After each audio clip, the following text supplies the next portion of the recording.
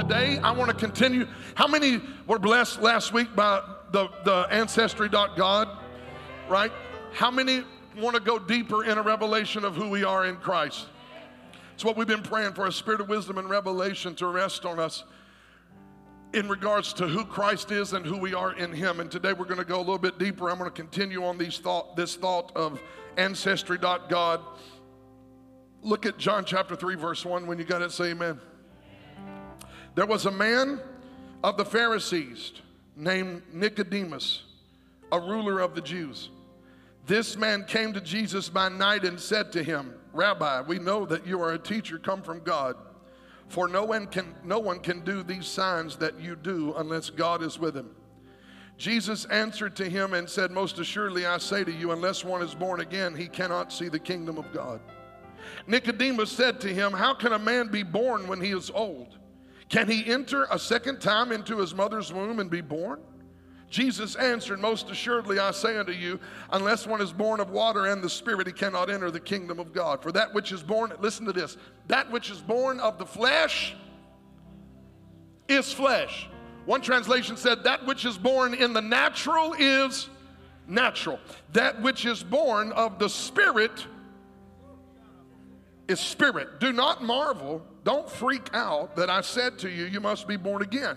The wind blows where it wishes, and you hear the sound of it, but cannot tell where it comes from and where it goes. So is everyone who is born of the Spirit. That 6th verse today, that which is born of the flesh is flesh, that which is born of the Spirit is spirit. Look at someone and say, neighbor, who's your daddy?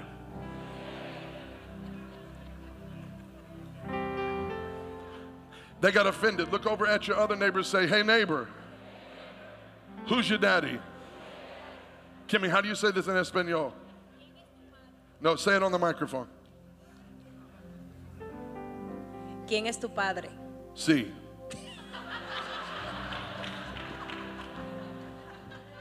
I want to talk today about who your daddy is. Because how many know if you know who your daddy is and where you came from, it'll help you understand where you're going and who you are in him. And today, we're going to do a test to determine who the real daddy is. And before we leave this place today, I believe God's going to give somebody a revelation that you don't belong to the world. The test results are in. Yahweh is your daddy. Lord, help us today to teach and preach for the next few moments. Give me the grace and the wisdom and the spirit of revelation to teach this word in Jesus' precious name. And everybody said, amen. You can be seated. So let me just jump right to it today. We're in this series on Ancestry.God. I wanted to talk about where we came from. We talked the first week about Adam and how we were born first of Adam, which explains a lot of our dysfunction and a lot of our problem and a lot of the failure and a lot of the mess and misery that we experience in the world today. The entire world, the whole world is literally born in the transgression of Adam with the Adamic nature and this sin nature on the inside of us, because how many remember we were all tainted, not necessarily by choice, but by birth with this thing called sin, right? And we talked about how, and this is really good news, and I'm going to talk about it a little bit today and a lot more next Sunday, but the old man is still dead. We had a funeral session. How many remember that? We had a funeral session last week, and I brought in a casket, and I said that the man and the woman that you and I used to be that wants sin, Paul said you and I, Romans chapter 6, you and I have to reckon or consider that man, that old man, to be dead. The person that you were that wanted sinful things is no longer alive. If you will reckon and consider yourself dead, you will understand that that old man you and I were has been dealt with at the cross of Christ, and now we are walking in the new life that Jesus Christ died to give us. It's not just that God created a new family, it's that he killed the old. That sounds harsh. And I got a lot of people this past week who did not agree with or like the statement. But I want to say it again because it's true and it's biblical. God did not send Jesus just to create a better version of you. God sent Jesus to actually give us a means whereby we could actually not just help the old man, but literally kill him. That's the best news some of y'all could hear all week long. That old joker you used to be no longer has the power to lead and control your life. If the Son makes you free, you're free indeed.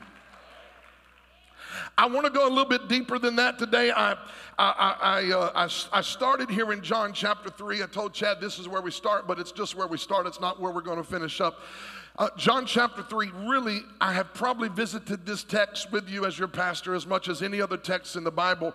I keep a log of when I preach things and where I preach things, and I have so many times referenced this text. This is one of the foundational New Testament passages that I think really shape and frame our quality of Christian life and our understanding. If you don't get John chapter 3, you will have a difficult time understanding what it means to truly be born again. Nicodemus is a teacher of the Pharisees who comes to Jesus at night, and he wants Jesus to tell him about the kingdom of God and how to become a citizen of the kingdom of God and how to step into this dimension of the kingdom of God that Jesus has been demonstrating. And Nicodemus tells Jesus, we know that you are sent from God, for no man could do the miracles that you do unless he came from God. So we've already talked as a group of Pharisees, and we know that you came from God. But what we really want to know is how to enter this thing called the kingdom and participate in it. And Jesus says to him, unless a man is born again, literally in the Greek, listen to this, what it means is unless a man or a woman is born from above.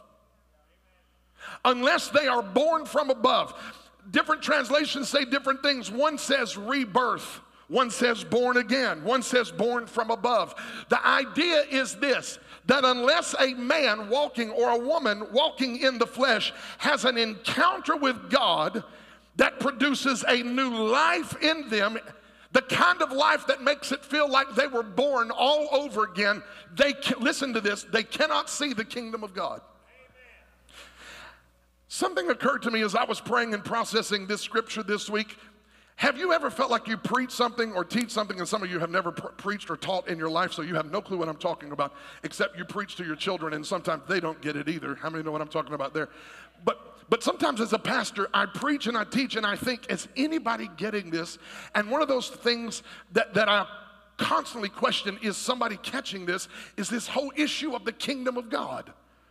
I feel like I preach the kingdom of God, teach the kingdom of God, but I often feel like, am I saying the right way? Am I talking about it in the right way, God? Because so many people seem to miss the revelation of the kingdom of God.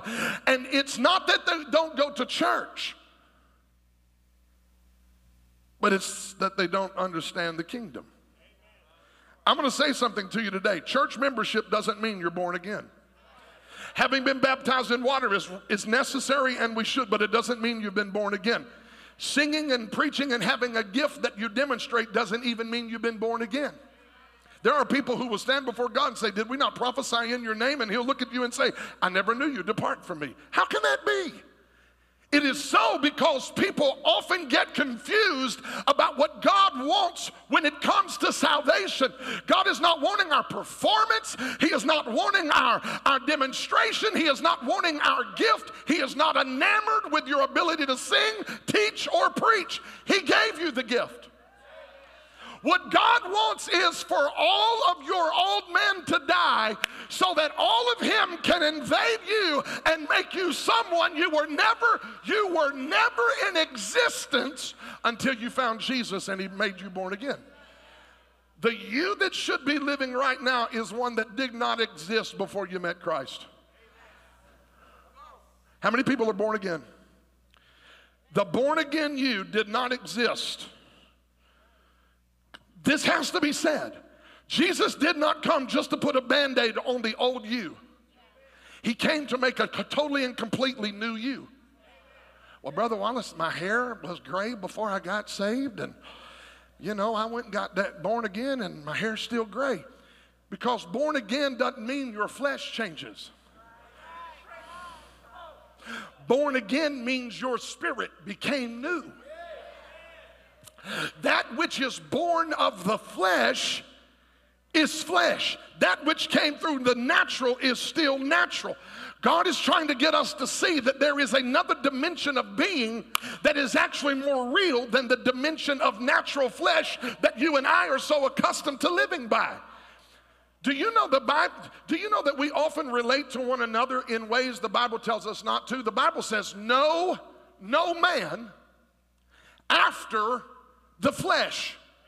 What does that mean? Don't look at someone and make decisions about them based on what you see. This is helping somebody right here. If it ain't helping nobody else, it's helping me. Praise God. Make no decisions about people based on their flesh, because some people will fool you. Y'all not helping nobody in here. Some people will fool you. You will actually look at some people who look like they got it all together, and they are a crooked swindler. You will also look at people who look like they have nothing, who are broke, busted, and disgusted, and the hand of God is all over their life because God often takes the foolish things of this world to confound the wise. You've got to be careful you don't judge people according to how they look, because just because they look great on the flesh doesn't mean their spirit is right. And just because they look like they don't have two dimes to rub together in the flesh doesn't mean there's something wrong with them. You've got to be able to look by the Spirit and see, I should be in business with him. I should not be in business with her. I should marry him. I am not getting any help from the single people right here. Stop making decisions based on the flesh. The flesh will get you in a mess. It is the spirit where a man or woman can really be identified. And if you've been born again, your heart is right. And if you've not been born again, I don't care how nice your suit and your shoes and how slick your hair is, you are still screwed up if you're not born again.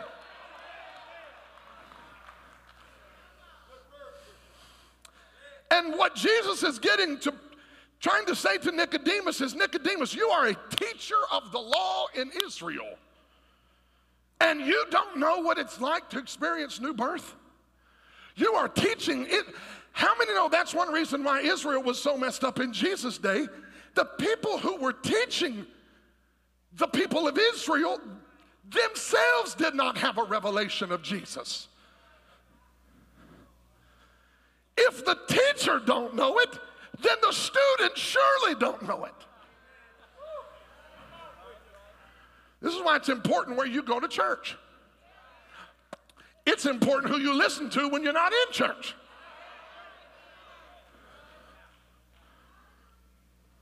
So the Bible says that Jesus told Nicodemus, you have to be born again. If you're not born again, you can't see the kingdom of God. And sometimes I want people to see the kingdom of God, but as bad as I want to teach it right, it has nothing to do with if I'm teaching it right. It has to do with how people perceive. And if you're not born again on the inside, you can't really understand the kingdom of God. Why? Because the kingdom of God is not a visible kingdom. It starts in an invisible world and manifests itself in a visible world. It starts in an invisible world and manifests itself in a visible world. It starts in an invisible world, and then the kingdom manifests itself in a visible world.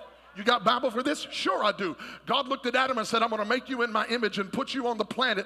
And on the planet, I want you to demonstrate in the garden the kind of oversight and dominion that I oversee and I exercise as I sit as the King of glory over the entire universe.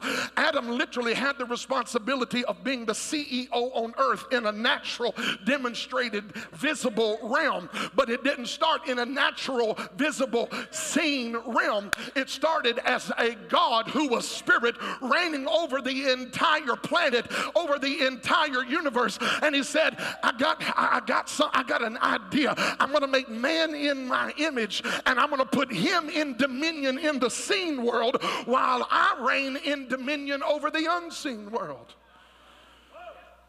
I don't know if I want that. That's the kingdom. I'm saved, I want to go to heaven. God is not just trying to keep you out of hell. He's trying to find a group of people who will be a family so that the family can demonstrate dominion in the earth. In order to step into that unseen kingdom of God, we have to be born again, not of flesh. Do not allow yourself to be more identified by your flesh than by your spirit. Who you are in the unseen place of you is actually more real than the one we see with our natural eyes. There is an unseen realm. Bible says in the book of Colossians that the worlds were framed, that in an unseen realm, God established a thing that actually manifested in a seen realm. Who you are in your spirit is greater than who you are in your flesh, and who you are in the inside of you will actually one day start shaping the outside of your life.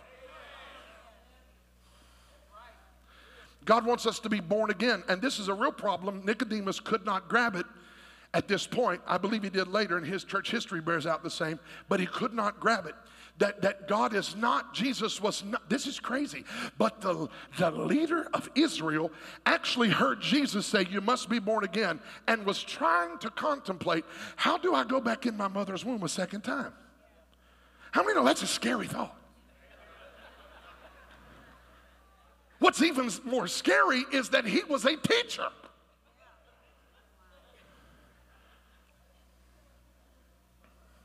Jesus says, if you're born of the flesh, you're flesh. If the only birth you've ever had is your natural birth, you're still a natural man or a natural woman. I heard someone say it like this one time. If you were born once, you will die twice. If you were born twice, you will die once.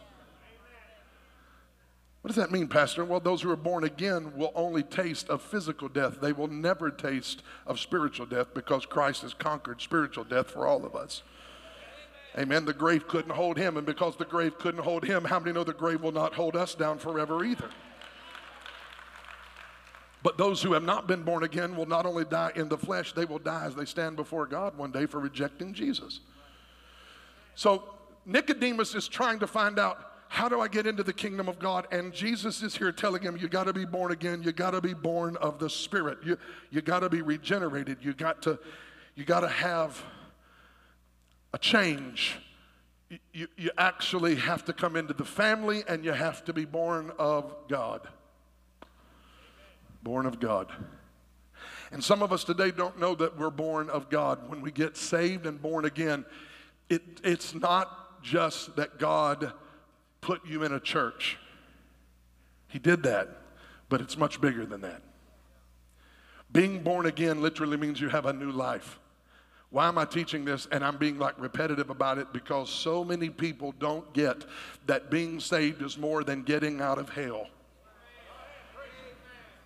Being saved is living a new kind of life. And here, this is the craziest thing of all time. So this past week, 2 weeks ago, Chad releases this little video blurb, and it went viral. Like it's never gone viral like that before. Like 500,000 people saw it.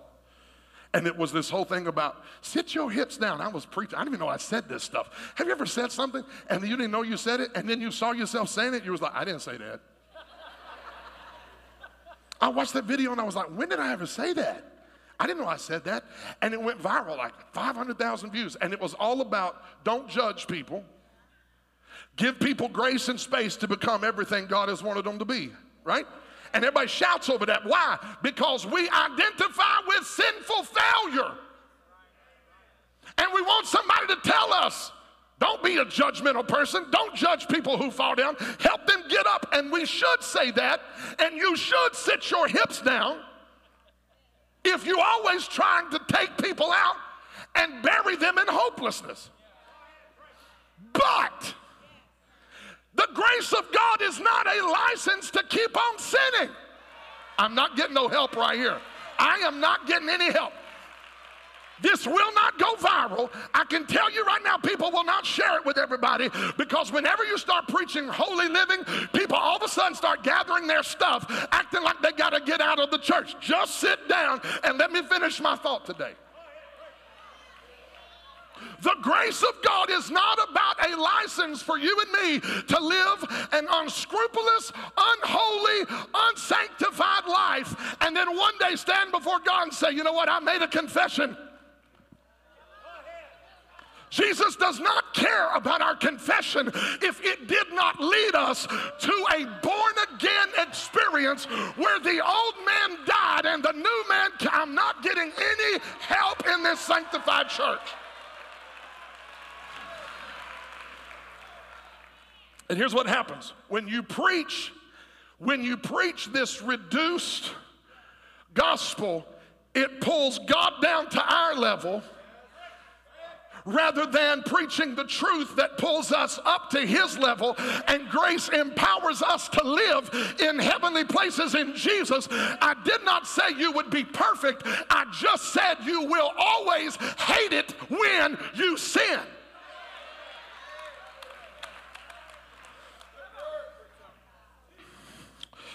So you get born again, and God becomes your daddy.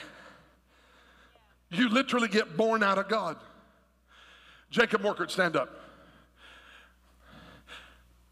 Stand up beside him. Yeah. I know his name. He looks like Tarzan this morning. I almost called him Tarzan. Dad, I'm talking to you. Dad, you can sit down, Miss Christine. You're so beautiful. I don't want you to get ruined with those two, okay? Yeah. Dad produced Jacob. You look alike. Why do you look alike? Because part of you came from him. There would be no you without him. Your ears, your eyes, your face, your hair. There are so many similarities between you and Dad. Why? Because a part of Dad literally came out of him to create you. And now when I see you, I see an image of your dad. How many, thank you, brothers. How many saw this past week the Face app on Instagram, Facebook? How many, all y'all people, all the Russians got all y'all's information. Y'all all in trouble. You're going to lose your bank account. My mama called me yesterday. Oh, Lord, Kevin, the Russians got all your Oh, my God, they got your info. My mama, you've been listening to too many telemarketers, mama.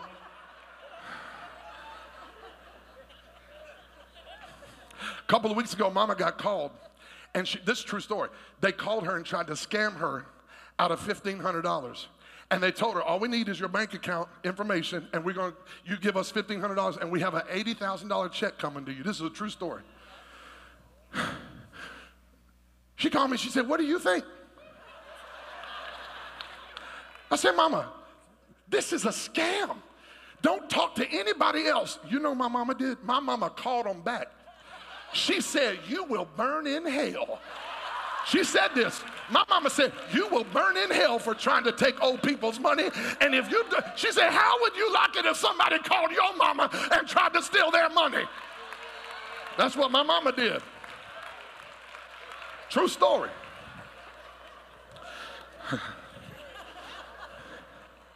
I did a Face app this past week on my phone, and when I made myself look older, it freaked me out how much I looked like my daddy. I took it to him last night. I said, Daddy, did you see the Face app I did? He said, no, what are you talking about, son? I showed him a picture of me 40 years from now, and he goes, that looks like me. Do you know why it looks like me, that I look like him 40 years from now?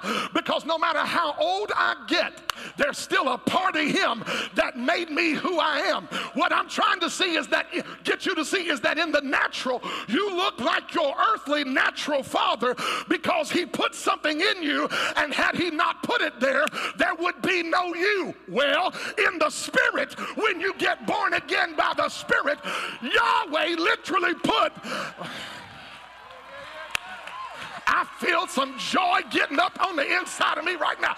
Yahweh put some of him down in you, and no matter how old you get and where you go in life, no matter what language you speak,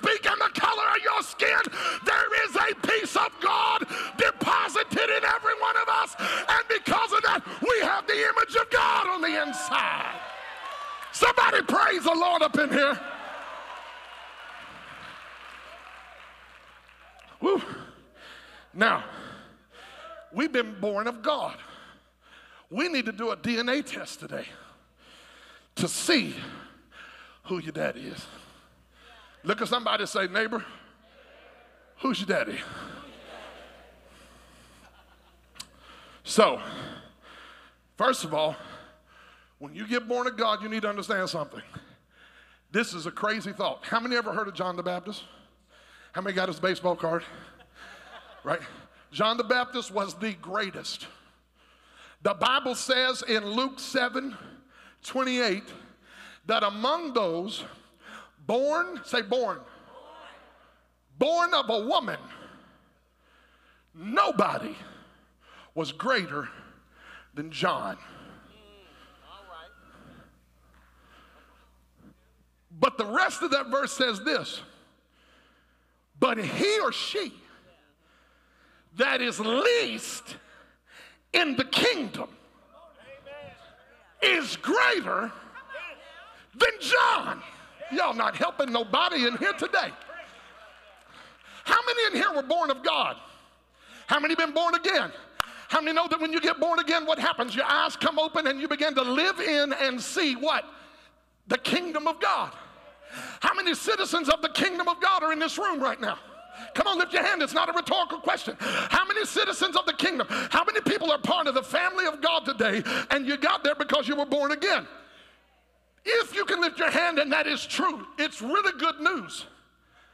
Because the least in the kingdom is greater than John the Baptist. Y'all not seeing what I'm talking about. John the Baptist was great. Luke 7:28. John the Baptist was greater than any person born of the womb of a woman. But when you get born by the Spirit and come out of God, even the least who have come out of God and are born into the kingdom are greater than the greatest who came from the womb of just a natural woman, which means you cannot measure your success, your significance, or your importance based on where you come from or the family tree from which you preceded. What you've got to do is understand that if everybody who came before you in your family tree was an alcoholic and a drug addict and a whoremonger and an adulterer and a thief and a bootlicker, I want you to know right now that anybody who gets born out of God and comes through Christ, God said for me to tell you today that you are greater, not because of who you came from in the natural, but because of who you came through in the Spirit. And nothing in your past can keep you out of your purpose, because if God be for me, who can be? Oh, I feel like somebody is getting set free today.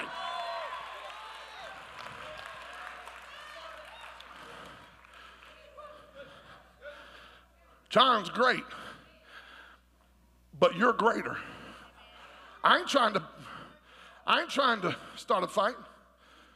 I'm just telling you that whoever the least is in the room, let me just tell you right now, I am the least in the room. But I think I'll praise God that the least in the room that is in the kingdom is still greater than the greatest prophet. Oh my God, church. Why is this? Because John never tasted new birth. John never tasted new life.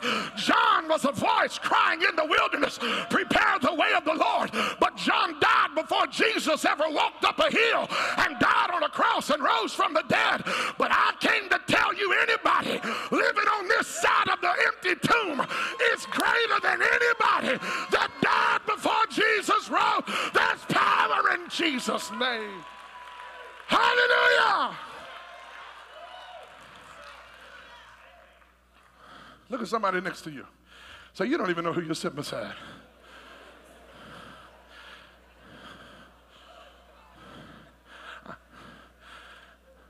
Come on, I know you heard of John the Baptist. Have you ever heard? This is the kingdom of God. Now let me keep going. So let's do a test. Real quick, 3 things. I'm gonna hit you with these, I'm gonna be done. Let's do a real quick test on who your daddy is. I'm saved. Okay. If you're born again and came from God, John tells us three things that are an acid test for those who are born of God. I'm going to give them to you. I'm going to get it out your hair or your toupee or your extensions or your weave. Look at your neighbor and say, who's your daddy? John, 1 John.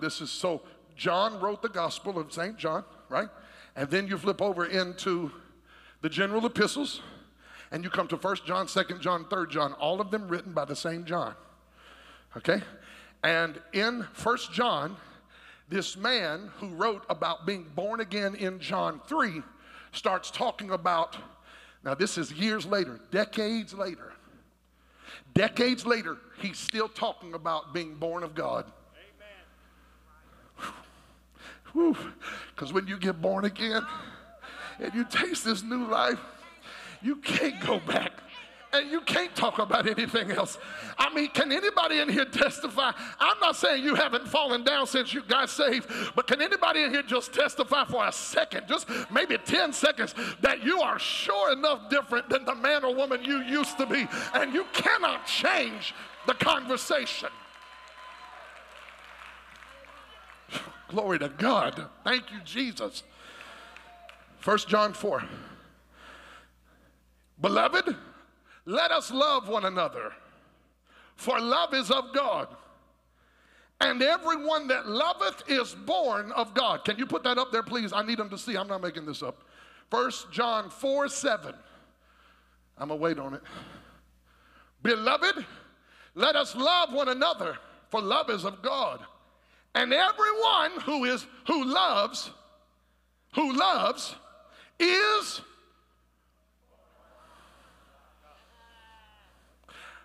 I need to run a test real quick on everybody in here to see who your daddy is.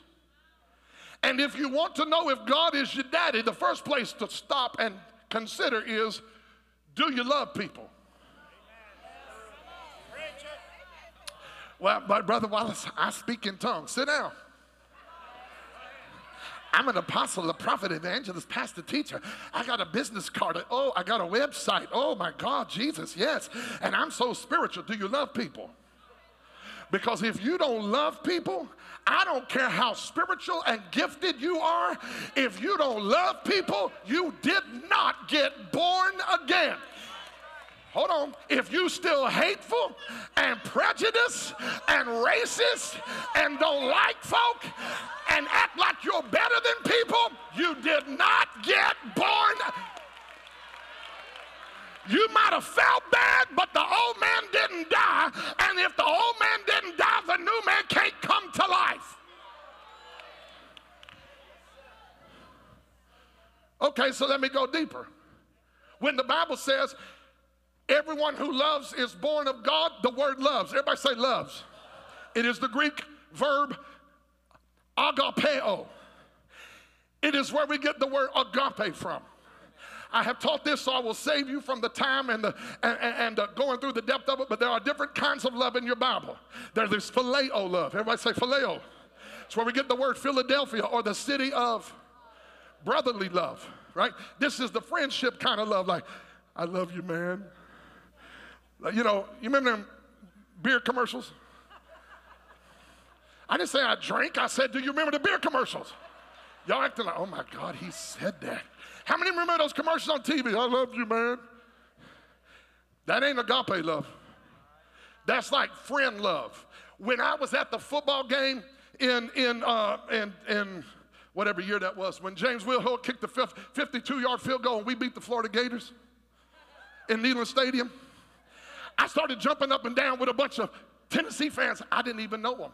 And they come up to me, I love you, man. I'm like, bro, I love you too, man. But that was a friendship love, right? There's that kind of love. Then there's eros. Everyone say eros. E-R-O-S. It's where we get the Greek word, it's where we get the English word erotic. It's that sensual, steamy, fleshly, attractive. You know, I'm going to end it right there, okay? I'm going to end it right there. Some of y'all are like, we got to go, girl. Let's go.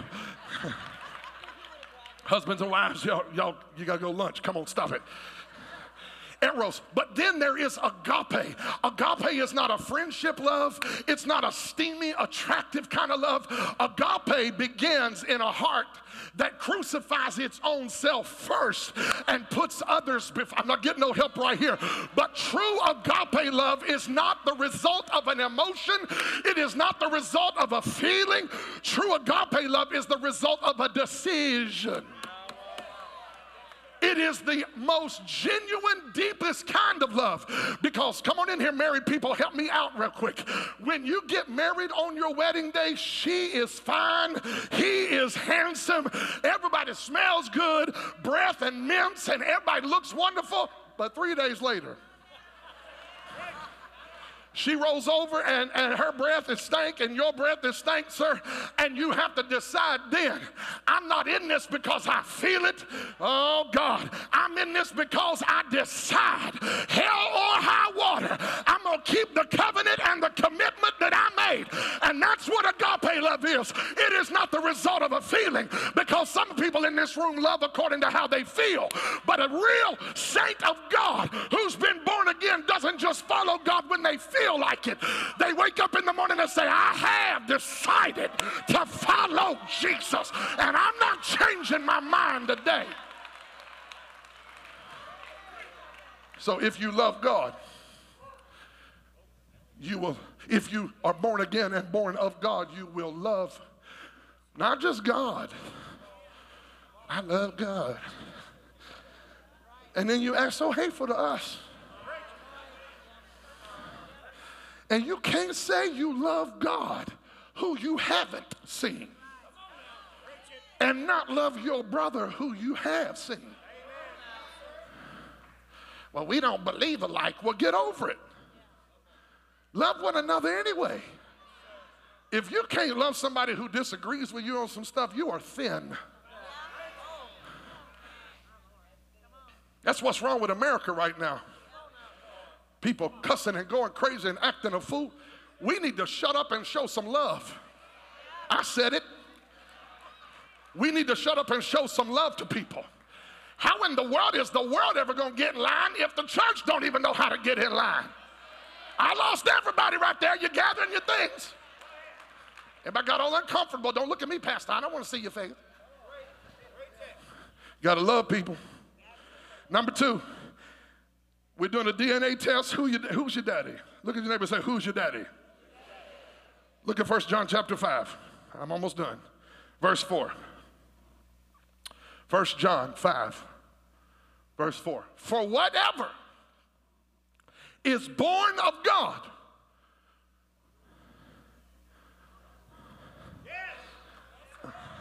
overcomes. Say overcomes. That in the Greek is the Greek word nikao, N-I-K-A-O. It's where we get the word Nike.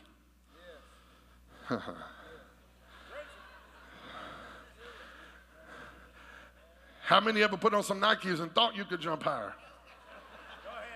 Thought you could run faster? Psych.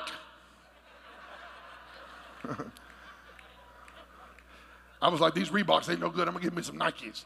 I put on some Nikes, I still can't jump. Here's the deal. Here's the deal. If you have been born of God, you overcome the world.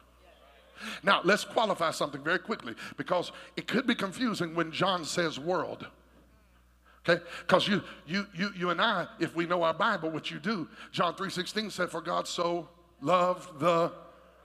So what you have to do when John talks about the world, you have to examine the context.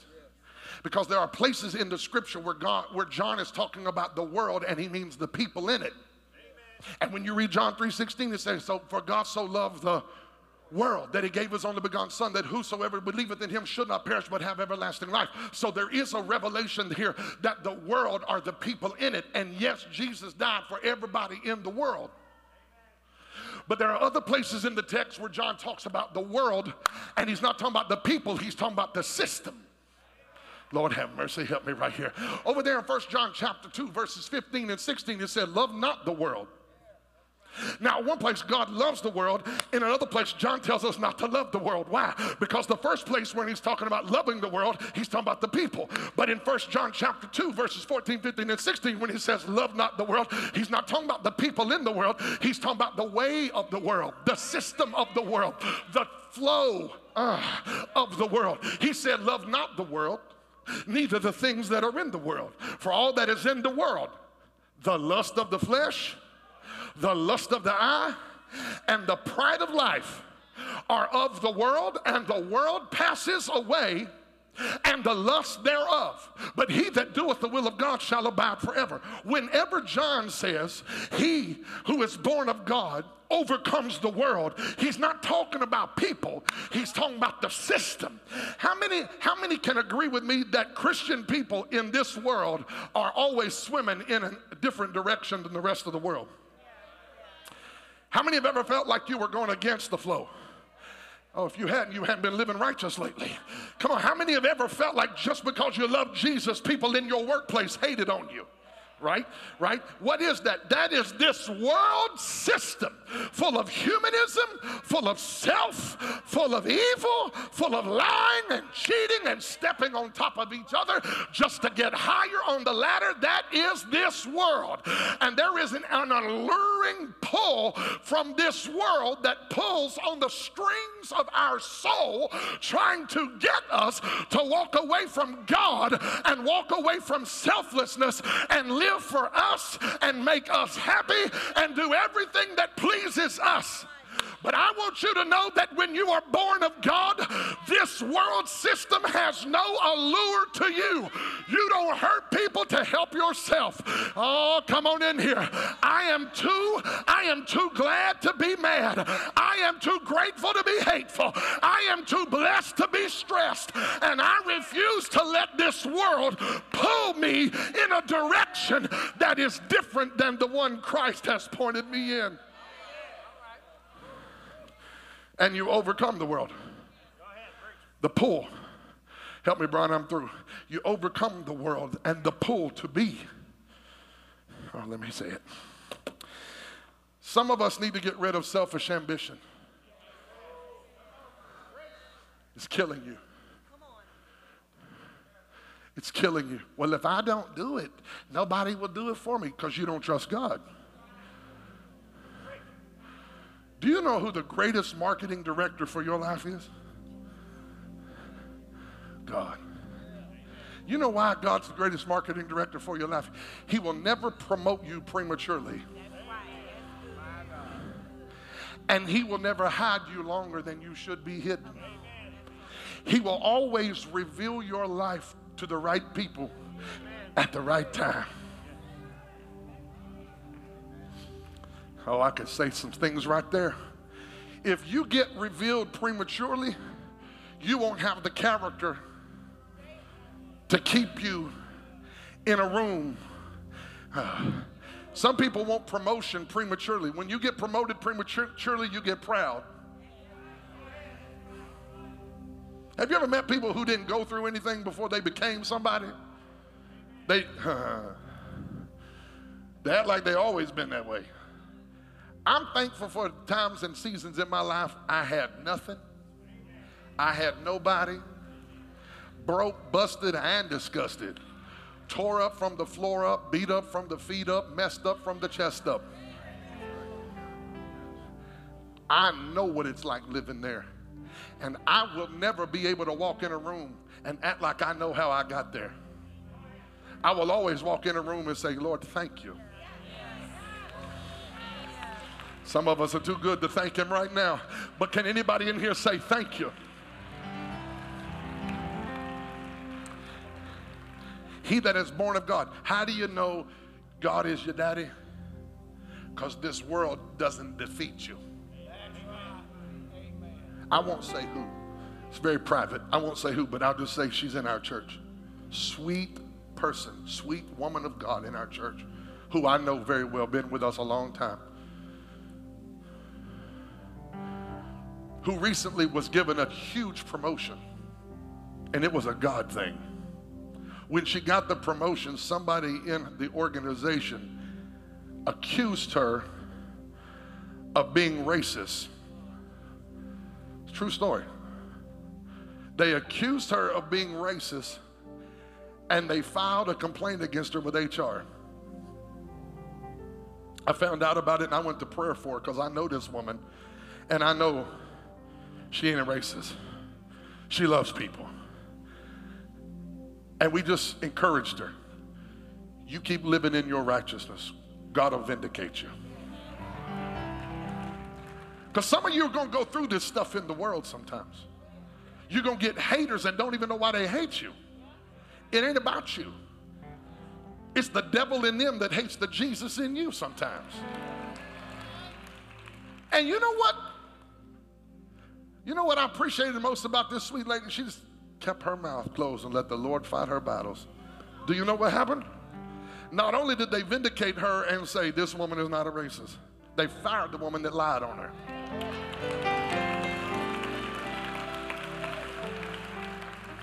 Y'all don't know who I'm talking about, so it don't matter. Don't even sit there and try. Here's the bottom line. You walk with God. You're a child of God. Your daddy owns the whole earth anyway.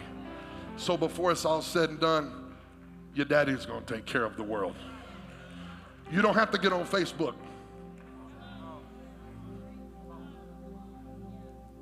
Last one, I'm through. He that is born of God, not only will they love, not only will they overcome the world, but finally, and this one right here, oh Lord, help them. Can you make this a happy feel?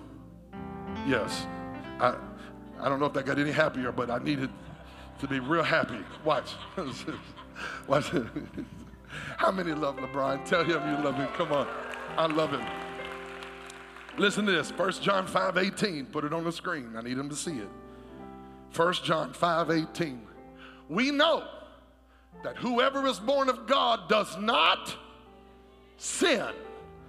He who is born of God keeps himself, and the wicked one doesn't touch him. I'm getting ready to freak some of y'all out.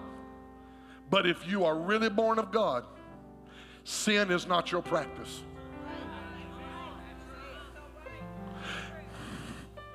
When the Bible says he that is born of God or she that is born of God does not sin, in the Greek, it is the lineal present active indicative tense. God, I'm proud of myself. The theologians are like, whoa, I felt that thing all the way down to my feet, Pastor. It is the present active indicative tense. What does that mean?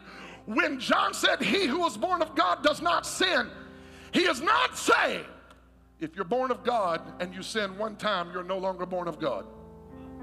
Here's what he said. If you are born of God, you do not habitually live and practice sin as a way of life. That's what the word means. And y'all can check with the theologians. We got resident theologians here, and they'll tell you I'm telling you the truth. If you love God, we used to say it like this in theology school. Sin may remain, but it does not reign. You have to be careful when you teach this, because if you don't preach it right down the middle of the line and preach truth, you create two errors. One error is the error of sinless perfection. You read this scripture, if you don't know what it's saying in the Greek, you think, if you're really born of God, you will never sin, and that should be our goal. But my reality is that as much as I want to live holy, there are days I find myself coming up short. And if I say I have no sin, I lie and deceive myself. On the other side, there are people who say, you just get saved and sin as much as you want. That's lasciviousness. We do not teach sinless perfection, and we do not teach grace as a license. What we teach is that if you truly get born again, when you sin, you hate the sin, and you come back to God and say, Father, forgive me. And the Father who loves you and is your advocate says, I know you love me, and I love you, and I will forgive you, and I will empower you so that this sin will not reign over your life in the future.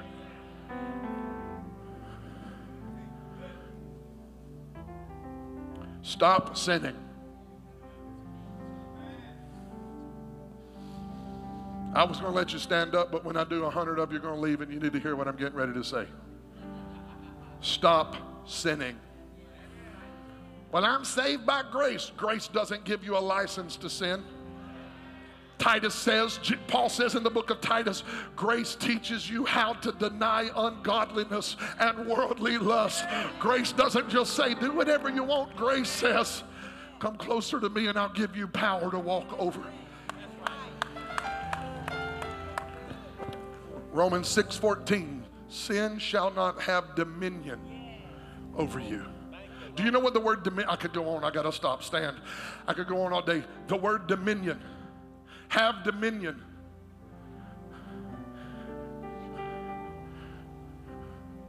Kuriosis, it literally means, it's where we get the word kurios from, Lord. The disciples called Jesus Kurios, Lord. Sin shall not have lordship over you. If there is not something on the inside of you that wants to live for God, if there's not something on the inside of you that is miserable every time you sin,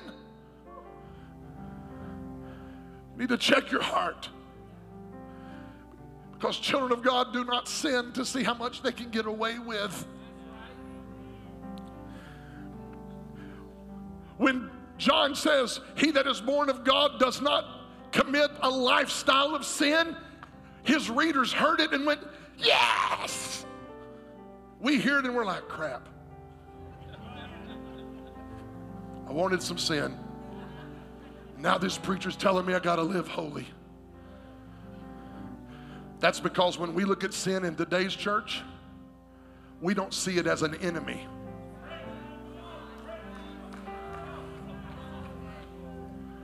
We don't see it as an uncontrollable dark force that tried to destroy us. I got people right now fainting that I said crap. I cannot believe he said, I can't believe I said it either.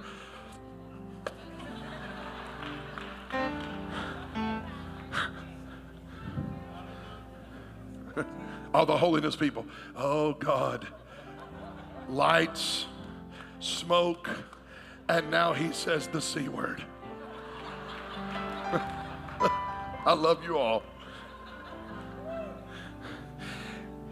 If there isn't something in us that breaks every time we sin,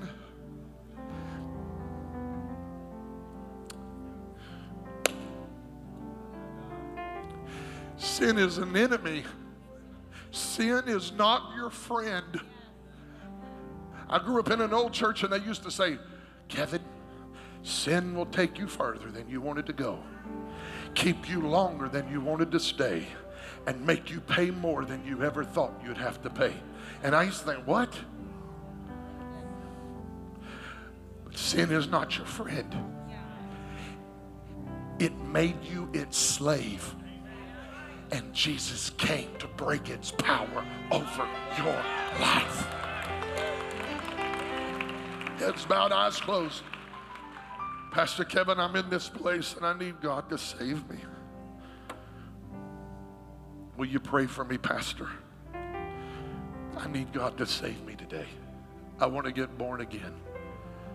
If I'm talking to you and you want him to change your heart, when I say 3, lift your hand. 1, 2, 3.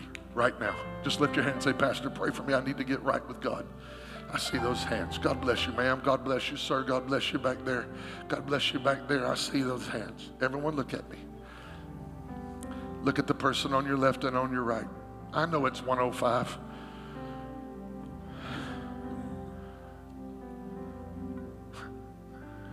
Someone needs to come to Jesus today. I want you to look at the person on your left and right, and I want you to ask them this question. Do you need someone to go to the altar with you today? And if you lifted your hand, or you should have, when they ask you that question, come stand with me right here at the altar. Jesus is going to save you right now. Anybody at all that lifted their hand or should have, I want God to save me. Come out of your seat and stand with me. Thank you for coming. Anybody else? Thank you for coming. Thank you for coming right over here. I love you. Come on, sweetheart. That's right. Come on, come on, come on. This is a good thing. God bless you. God bless you.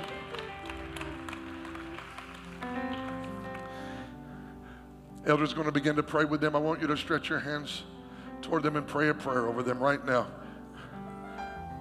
Deacon, if you'll come help me. Yes, sir. Lord, save every one of them today. I pray for a transformation in their heart. I want to pray for you before you go today. I'm going to pray for you and release you. If you needed this word today, and you need the Lord to work deep inside of you so that you and I can become more of who He intended for us to be, would you lift both hands up to heaven right now? Maybe it was the love thing. Maybe you need God to help you love deeper.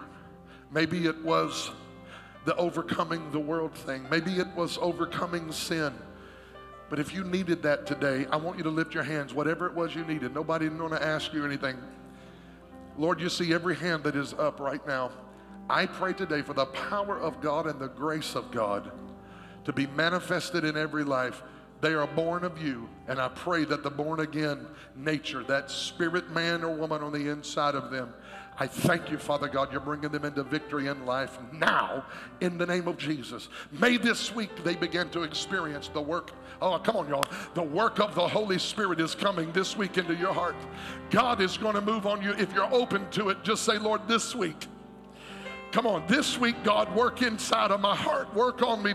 Do some odd jobs. Finish some things up, Lord. I pray you'll just take care of the unseen me. Fix me up, Lord. Change me, God. By the power of your Holy Spirit, I give you my life this week, Lord. In Jesus' name. Amen. I love you. Go in the peace of God. They're going to continue to pray. Don't forget Wednesday, 7 p.m. My buddy Eddie James is coming, and I look forward to seeing every one of you here. It's going to be a powerful night of worship. I love you. Go in the peace of God.